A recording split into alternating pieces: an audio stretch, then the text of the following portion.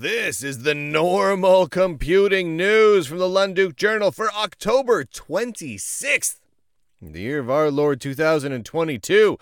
Today we're just going to talk, as we do every Wednesday, about the normal news. The things like from Apple and Microsoft and Google and blah, blah, blah, blah, blah, and Linux stuff. Stuff that's really mainstream at this point, because sometimes you just need to talk about the mainstream news.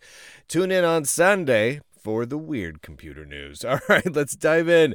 Apple has released their latest Mac OS update named Ventura, named after Ventura, California. Because remember, they used to name them after cats, right? They were like, there was like Snowy Leopard and Cheetah and Puma, and I can't even remember all of them, but they used to name them after cats, and they got really bored of that. Then they're like, you know what? Let's name them after mountains.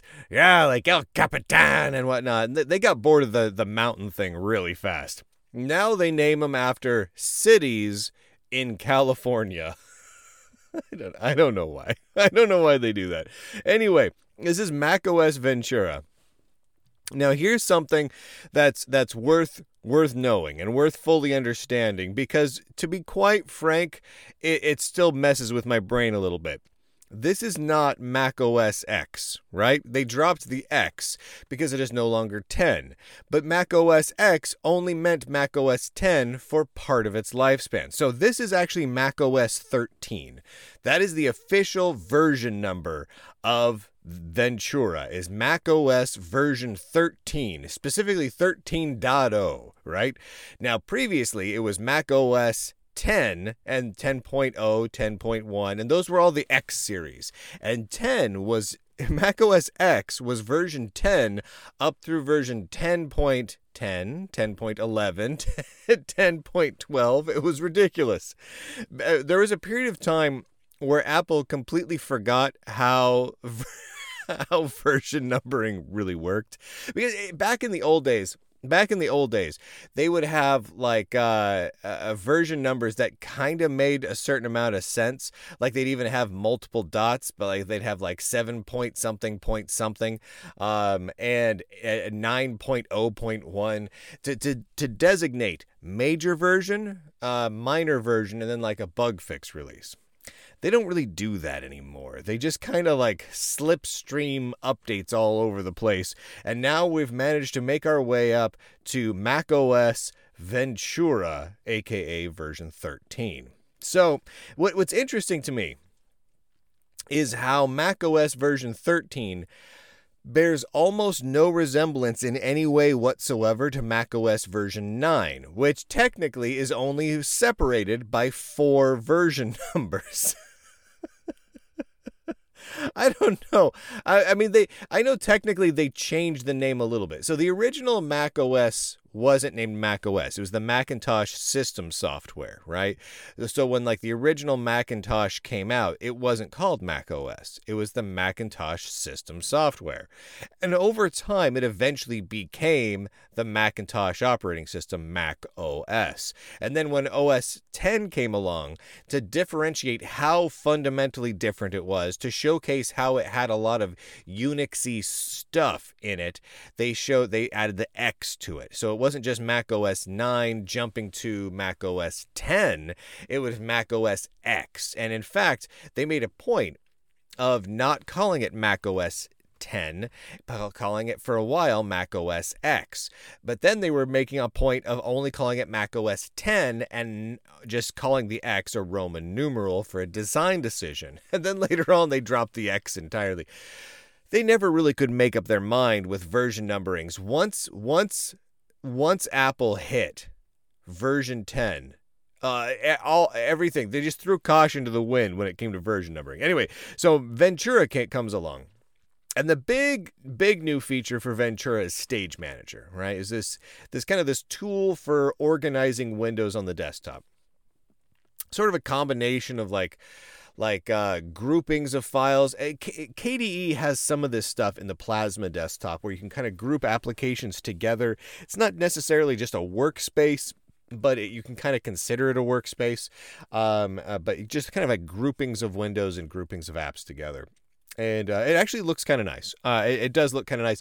What's fascinating to me about the way Apple handles usability enhancements like Stage Manager is that, or like widgets on the desktop. Apple has released widgets on the desktop, I think 3 different times since Mac OS X hit.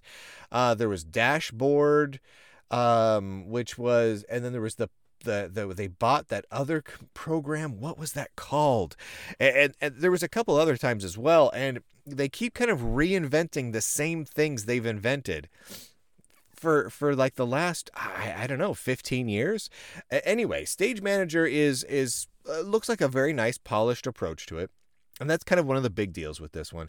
And then there's also Freeform, which is a standalone kind of productivity office application. It's kind of this collaborative whiteboarding tool. And actually, it looks quite nice. I haven't used it yet, but it looks quite nice. And the reason I haven't used it yet is because I don't have a modern Mac.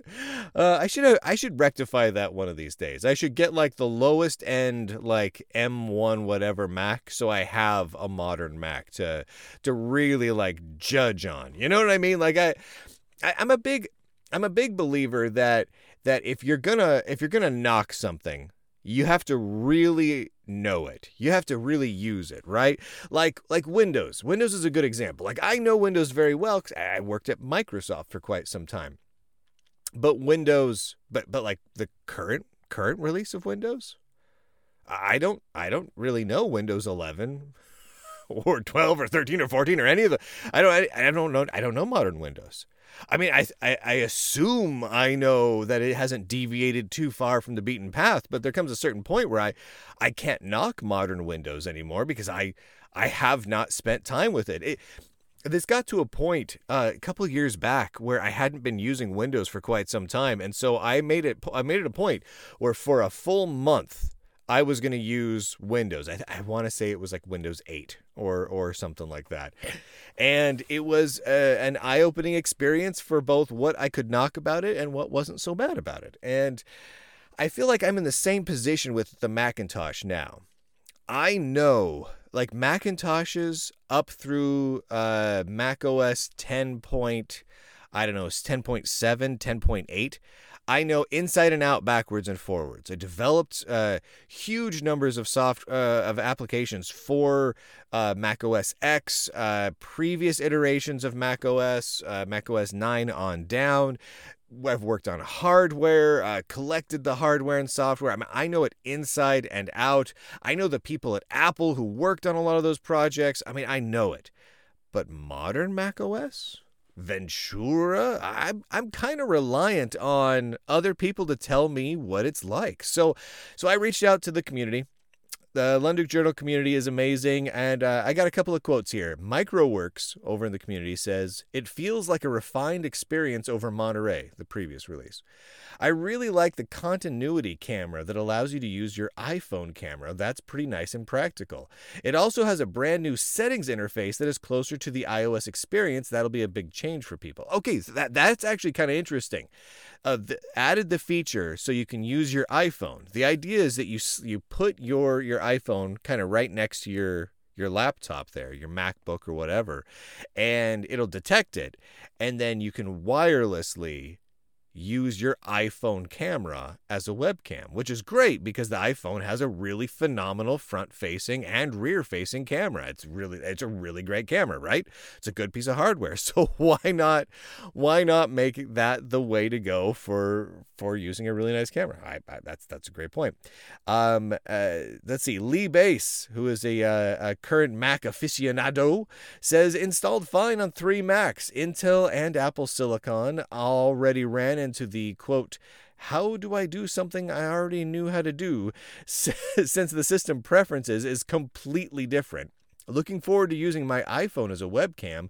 Seems more responsive, but that could be a placebo effect. You know, I'm actually hearing from quite a few people that the new Ventura release, at least on some machines, is a bit peppier. Like, I feel like maybe Apple did a good job of kind of optimizing a bit, which would be great.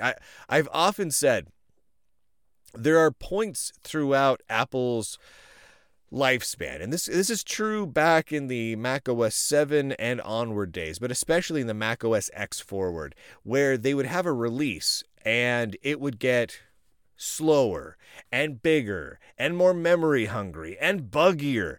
And then the release after that would be faster and lighter and leaner and more stable. And they always kind of did that. They hopped back and forth. So it seems like Ventura is one of the good versions of the cycle. You know, it's on the good end of that. So that's great to hear. And I find it interesting that Apple is clearly trying to tie in Mac OS and iOS together, right? Like the new settings application replacing what had been there for quite some time and making it look more like what happens on the iOS. I don't know if that's good or bad. I honestly don't know. I feel like the jury's a bit out on that. Personally, I liked how it was in the classic Mac OS days. I still do. I think it was a great design. Dan Scott, who has an absolutely fantastic Substack going on. I highly recommend reading it. He posts links every so often over on Locals. Make sure you click them. Fantastic stuff. Had a couple of thoughts, and I'm quoting him a couple of times here, but he has a whole bunch more over on Locals that I've linked to in the notes. Go read them because he's got just a whole bunch of thoughts. Everything is as it was before, but it does feel a bit faster and less clunky to me. One minor thing that I like that I doubt anyone will really notice or care about, but the About This Mac window. They went back to the simplified style that they had in earlier versions up to macOS Mavericks. They changed it to include more info with Yosemite. I personally like this. So the About This Mac window, he posted a screenshot, and other people have screenshots up all over the place. It looks more simple, and that's nice. The feature I want, he continues, I was waiting for the most was Stage Manager. It's nice and I like it, but I wish it would show all of your open windows. Instead, it only shows your 5 most recent windows and hides the rest, so command tabbing is still your best bet for cycling through open windows. Running Stage Manager hides the desktop icons. Though this can be changed in the system settings or just click the desktop, I'm not sure there's a real need for something like this, but it's a cool feature. It definitely works better on my external monitor. It just takes up too much space on the Air's little display. I'm not sure how I feel about the new system settings layout yet. It's very much like iOS now, but I think I still prefer the more traditional system preferences layout. Yeah, I mean, it's a nice looking system. I've said it before and I'll say it again. I prefer the older Macs in terms of design as well. In fact, I want to be honest. I don't love the current look of like the window title bars and like the close and maximize buttons and whatnot. I honestly, it looks kind of tacky to me. I liked some of the older Mac OS X styles. Not all of them. Not all of them. Some of them were a bit funky. And I kind of wish Apple would settle on a design. You know, there was something beautiful. From Mac OS 8 through Mac OS 9, we had Dark Platinum. We just had Platinum. Dark Platinum was a separate thing. We just had the Platinum theme, and it was gorgeous. But what was nice about it was a subtle refinement over the macOS style that really had only ever so tinily been changed from the 1980s. And I loved that. And now here we are, and I'm looking at this, and I'm like, I don't know that it necessarily looks modern, but it looks really flat. I don't know. It's pretty. It's not unpretty, but it's not. I just don't think they made the design for me. And also, it's just, as far as I can tell, it's just not as themable as old systems used to be. And so I can't make it look like what I want. That seems ridiculous to me. Anyway. Moving on. I'm definitely, I do need to get my hands on an Apple Silicon, an M1 or whatever Mac, so I can really try it out. At some point, I'm going to have to break down and do that. Because honestly, Apple is doing some really interesting things here. I don't love all of it, but I've got to admit there's some really interesting things going on, especially on the hardware side. I got to try it out. In other news, in other operating system being released news, Canonical has released Ubuntu 22.10, codenamed Kinetic Kudu. It's ridiculous. So the fun part is, this is not a long-term support release, which means it's only going to be supported for a couple months. That's not even a joke. I find this absolutely asinine. Canonical has a new thing where the majority of their releases are only supported for, 6 months? And then or 9 months? And they just abandon it. I think it's 6 months. And they just no updates. They start killing off the repositories. It sucks. It really sucks. It's not a great way to do OS releases. I've harped on it before. They've been doing better with their long-term support releases. They've been increasing the amount of support they give those, which I appreciate. But that kind of tells me that they just don't want people using like this release. Because this release, they're basically saying, just use it for a couple months. Get it set up how you like it, and then erase it. Which tells me it's really just for testing. It's for experimentation purposes. It's for Canonical to use the community at large as a testing organization, which I find annoying. Some of the big updates, though, inside of it, the default audio server is now Pipewire instead of Pulse Audio. That's a really big deal, which has a lot of good ramifications and a lot of bad ramifications. In my own personal experience, I have found Pipewire to be obscenely buggy, to an almost comical degree, but also better in a lot of ways than Pulse Audio. There's some growing pains. There's some serious growing pains to be going on here, and I don't know that this was a good idea. I really don't know that this was a good idea at all on so many people's parts.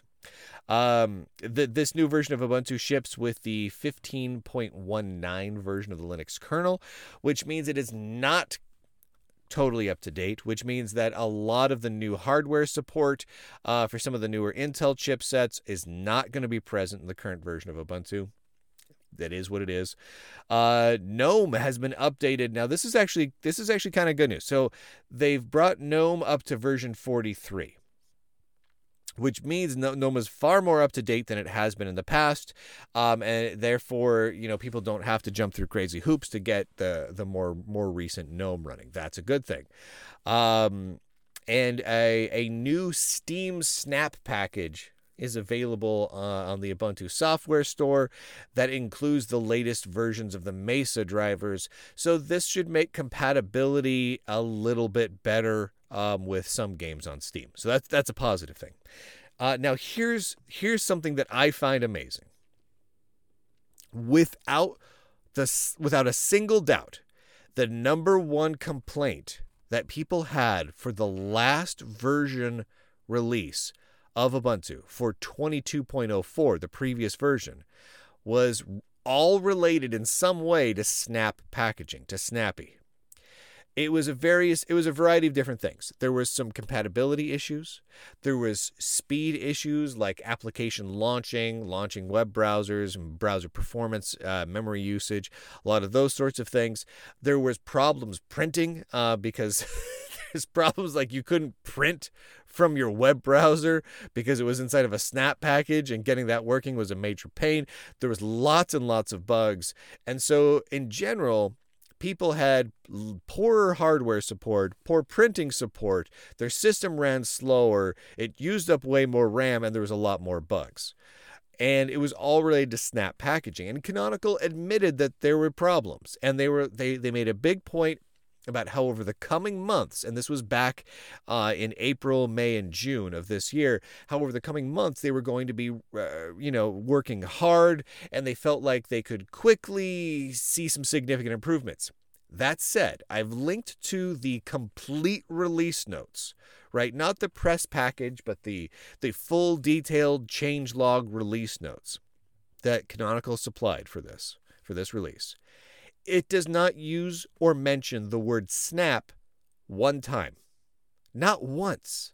So they never once talked about any changes or fixes in any significant way of the most dire needed issues related to Ubuntu. That to me tells me directly, and that also means, because everything's been revved up, right? There's been new updates to Snap packages and everything that they would have liked to have mentioned, but that tells me that they haven't been able to accomplish the improvements. Because if they did get significant performance improvements to Snappy to actually happen like they said were going to happen, they'd be shouting it from the rooftops. I know Mark Shuttleworth would have done that. He would have gotten up on top of the mountain. He'd have climbed the ladder to the space station and from outer space shouted, "It's faster to run Snappy apps now. Whoa, whoa." But he didn't do that. So there you have it. I will not be grabbing this release. I'm just going to skip it. It's not worth my time. I'm looking at it, and that's not to say if you're an Ubuntu user and you are doing the regular every 6-month update cycle, it's probably worth grabbing just for the GNOME 43 update. So if you are using it, I would recommend going for that, just for that the updated version of GNOME, because they did some significant fixes and updates in GNOME 43 that are worthwhile there. And you'll probably end up with, because of that update, you'll probably end up with a slightly snappier, pun not intended, but a slightly peppier system than you had with 2204. So I would recommend moving to it. But for me, since I don't regularly use Ubuntu right now, I'm just not gonna. I'm just gonna skip it. I'm just gonna skip it. This news. Okay, so I don't know if how many of you have been following this saga. So Microsoft is officially looking at changing the way that Linux boots and wants to require TPM 2.0 for the Linux boot process. This is not a joke. So Microsoft engineer Leonard Pottering, who is the guy behind Systemd. Yeah. Boo. No, don't boo him. Don't boo him. I just don't like Systemd. He's a very talented engineer. Don't boo him. But I really don't like Systemd. Anyway, he works at Microsoft now, right? That happened some time back. I covered it because, yeah. But he wrote a blog post where he goes into this brave new world of trusted boot, as he calls it, where he talks about intertwining the entire Linux boot process with TPM 2.0, Trusted Platform Module. Now, for those of you who are like sitting here going, wait a minute, what? You may remember that the most recent version of Microsoft Windows requires TPM 2.0. So, and that is a hardware module combined with a firmware on it. If you do not have that hardware module, regardless of whether or not your computer is well beyond specifications, is as powerful enough to run multiple copies of the most recent version of Windows, it does not matter. You cannot run it, or at least you're not supposed to be able to, unless you have TPM 2.0. Now, who created TPM, the Trusted Platform Module? Microsoft did. They invented it. They defined it. I linked to their GitHub page where they store the specification of it. And they make a very detailed proposal about how they want to see Linux boot be modified, the entire boot process be standardized around requiring TPM. It's not a joke. Now, a lot of you may be saying, well, that's not going to happen because they're Microsoft. They don't get to control Linux. Aha, they kind of do. Because so most Linux distributions are now using Systemd as one of the big initialization procedures. And that is one of the more critical parts of the Linux boot process. Who created Systemd? Leonard Pottering. Where does he work? Microsoft. Who pays huge amounts of money to the Linux Foundation every year in order to have seats on their board of directors? Microsoft. Ergo, who, at least in large part, pays the salary of Linus? Microsoft. They send money to the Linux Foundation. Linux Foundation pays the salary of Linus. That's how this works. So here we are. We are at a position where we are about to, and this is most likely going to move this way unless there is significant blowback. Just watch. We are in a position where the Linux boot process over the coming couple years, it's going to take a little bit of time, is going to shift to require a Microsoft designed and controlled chip on your computer. That's not a conspiracy theory. That is their stated objective. And Microsoft right now is one of the companies paying the bills. So it's probably going to happen. Embrace, extend the other thing. In other news of chipsets that Linux may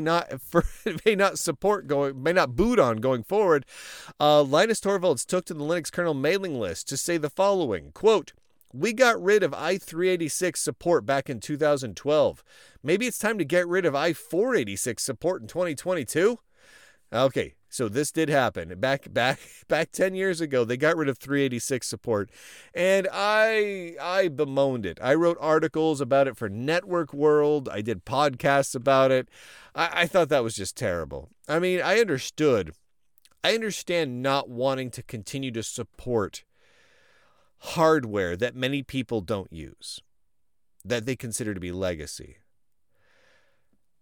But I still hate it. I hate it so much. Anyway, so he's now saying, 486 support, right? Get rid of that. So then Linus follows it up in another email. I think it was about 2 days later, a day later, something like that. Also the Linux kernel mailing list, where he says this, quote, "So I really don't think i486 class hardware is relevant anymore." Oh, no, Linus, you did not just say that. I'm sorry. I continue this quote. Quote, "Yes, I'm sure it exists, but from a kernel development standpoint, I don't think they are really relevant. At some point, people have them as museum pieces. They might as well run museum kernels." Brutal. So there are 486s shipping right now, and 486 based processors shipping. You know who ships a 486 in every Intel PC? Intel. Right now, the Intel management engine, the IME, is a 486. I don't know if people realize that. Inside of every Core i9 processor is an Intel 486 processor running independently.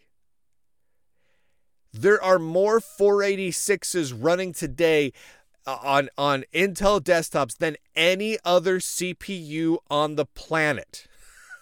I don't know if people realize that. And so we just want to take out Linux support for that. It's fine. That's fine. I mean, I know we don't run Linux on that. I know I know it runs Minix, which Minix still supports 486, so it's fine. But just the same. Everyone realizes that as well, right? All of your i9, i7 CPUs are running Minix that you don't have access to. Anyway, grumble. Sorry. So Linus, if you're hearing this, don't get rid of 486 support. Come on, man. It was bad enough we got rid of the 386 stuff, but get rid of 486. That's just annoying. I understand why they wouldn't want to support it anymore, right? Because as long as the more CPU architectures you support, the more difficult it is to add new features and to support and bug fix for other architectures, right? That's just the way it is. It just absolutely is, because you eventually have to code to a certain common denominator. And when there are significant CPU features in, say, an i9 that did not exist in a 486, and you get to a point where everyone's starting to rely on those newer features, well, then you have to make a choice. Do you use the new features and the newer chipsets and lose support or have worse support for an older chipset like the 486, or do you code to more of the lowest standard denominator? Well, I know what choice I would make, but then again, maybe it's a good thing I'm not in charge. Microsoft. Other news. Microsoft is now shipping a ARM computer. Not a tablet, but an actual desktop computer running Windows, an ARM version of Windows. This is quote, what do they call it? The Windows Dev Kit 2023. And it looks nice. Honestly, you know what it looks like? It looks like an all-black squashed Mac Mini is what it looks like. Or it kind of looks like an Apple TV. Like design-wise, it's real simple. I mean, I don't know how many different designs you could do with this, but if you change the little Windows logo that's on the top center, it's this little black squashed Mac Mini looking machine. If you change that to an Apple, it would look like an Apple TV, basically. But it is a $600 computer with a Gen 3 8CX Snapdragon CPU, little ARM CPU, 32 gigs of RAM, not too shabby, half a terabyte NVMe drive, and it just looks great. And they're selling you one right now, $600. And what's cool about this, I think, is not just that it runs an ARM version of Windows, but that Microsoft has built ARM native versions of a whole bunch of their software for it, including a test version of sort of beta-ish version of Visual Studio, not Visual Studio Code, but full Visual Studio for ARM, as well as Microsoft 365. Now they say Microsoft 365 for ARM, but that includes a lot of applications. So and recently they renamed Office to Microsoft 365. So are they saying Microsoft Word, Excel, PowerPoint, and all that are ARM native and running on this ARM box? If so, that's cool. That's really cool. Also, it runs Windows Subsystem for Linux 2, WSL2, which means you can do all your Linuxy stuff on a Windows machine running on an ARM CPU.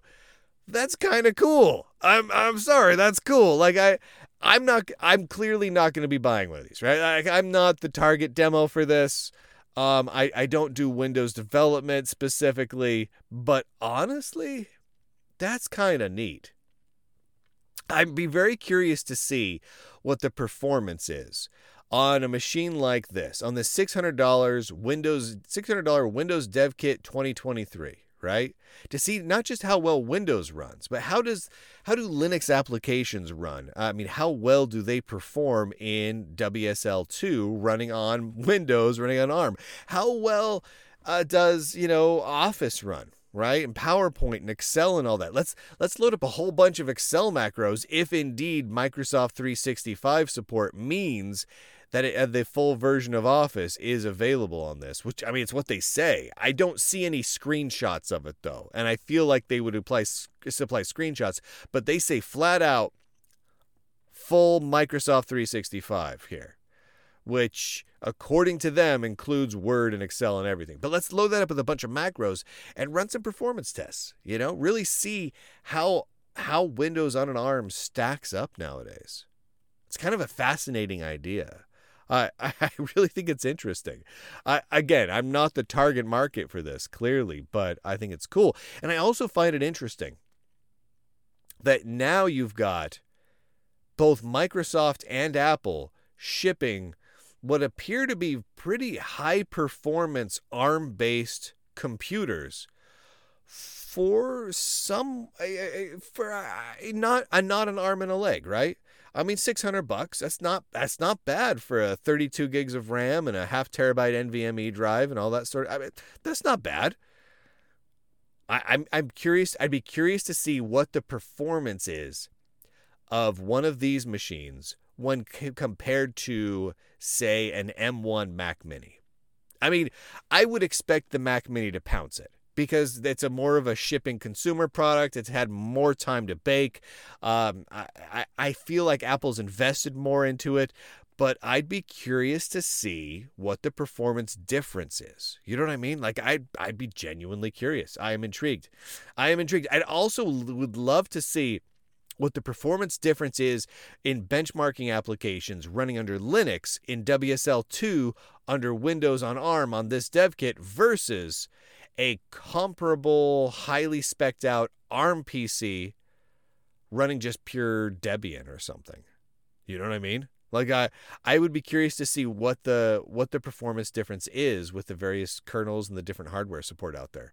Anyway, I think it's kind of a fascinating time to be alive right now. Like, there's a lot of good and a lot of and a lot of oh no.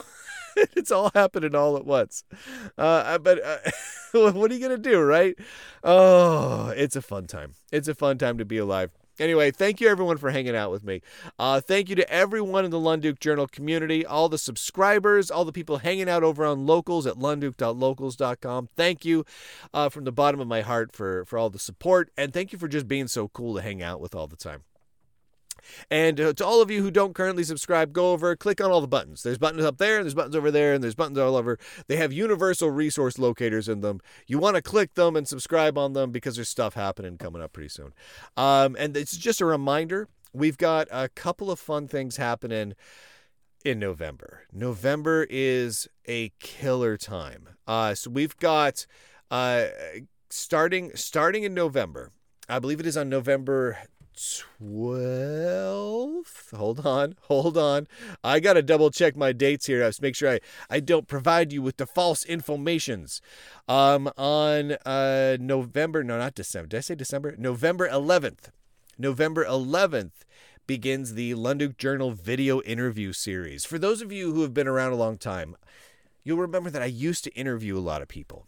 I might have interviewed some great guests. It's been all over the Mac, Brendan Ike, Richard Stallman, the whole works, the whole kit and caboodle. And I haven't really interviewed people for the last 2 years. And I miss it. And the reason I haven't is for mostly logistical reasons. You know, I've been traveling on the road constantly, and it just hasn't made sense. And so a lot of things have had to fall into place in order to really commit myself again to doing regular interviews. I wanted to do them right. I needed to get my hardware set up right. I needed to get studio space secured. I needed to have my travel all figured out. I had to have some scheduling things worked out and ironed out. I needed to have a plan for it. Well, now everything's been in place.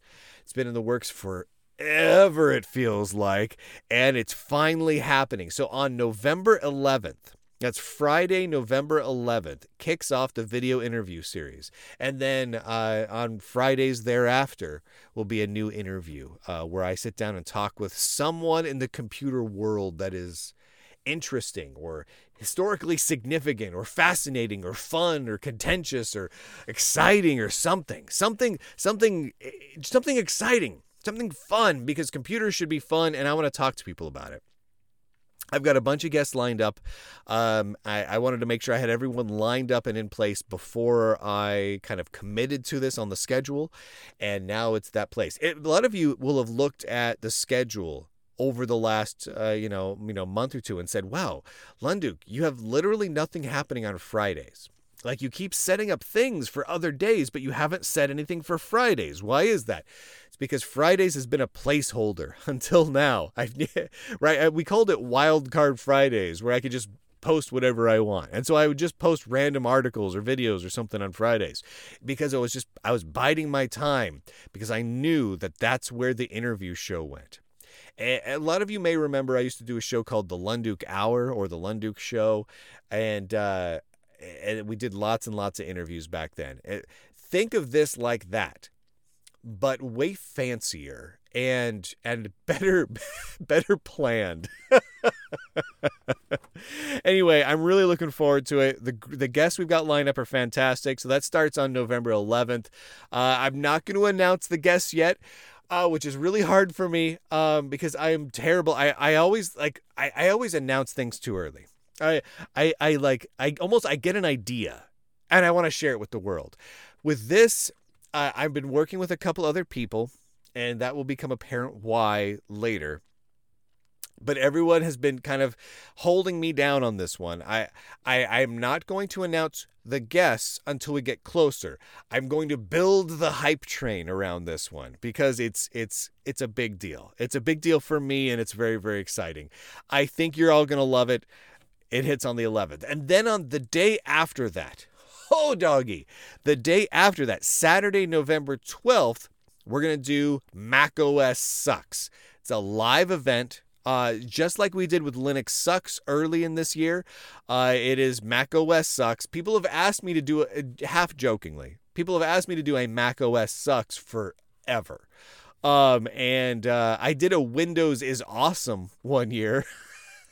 That was fun. But this year, we're finally doing it. I've collected together enough stuff that I finally feel like I've got not just something to say, but a huge amount of material that I think it will be extremely entertaining. I think Mac and Apple diehards will love it. I think people who hate Apple and Macintoshes will love it. I think everyone's going to get a kick out of it. So that's going to be happening on Saturday, November 12th. Now, both of those things are occurring during Haiku Week. So November, I believe it's the 9th, Wednesday, November 9th, we kick off Haiku Week, which is just a week within the Lunduke Journal community where me and a lot of other people are going to be using the Haiku operating system a whole bunch, talking about it, writing articles about it, posting screenshots of what we're doing with it, trying to install it on hardware, putting it in virtual machines, kicking around, trying new software out, just really immersing ourselves in the latest release of Haiku, which hopefully will be Beta 4 if Beta 4 is out in time. We'll keep a close watch on that one. It looks like it's going to be really close. But very, very exciting. So a lot of stuff happening in November. All of those things are only for full subscribers to the Lunduke Journal. You're going to want to make sure you have locals access, so lunduke.locals.com. Either subscribe there directly or grab the founding member or lifetime subscriptions because those come with the complimentary locals access. That'll get you all the stuff for Haiku Week. And then any subscription level will do just fine for the video interview series and for macOS Sucks. Everyone will get URLs and all the information so you can live stream that and watch those videos after the fact. And you can all really enjoy that one out. All right, that is it. I hope everyone's having a great time. I know I am. And I will see all of you guys a little later.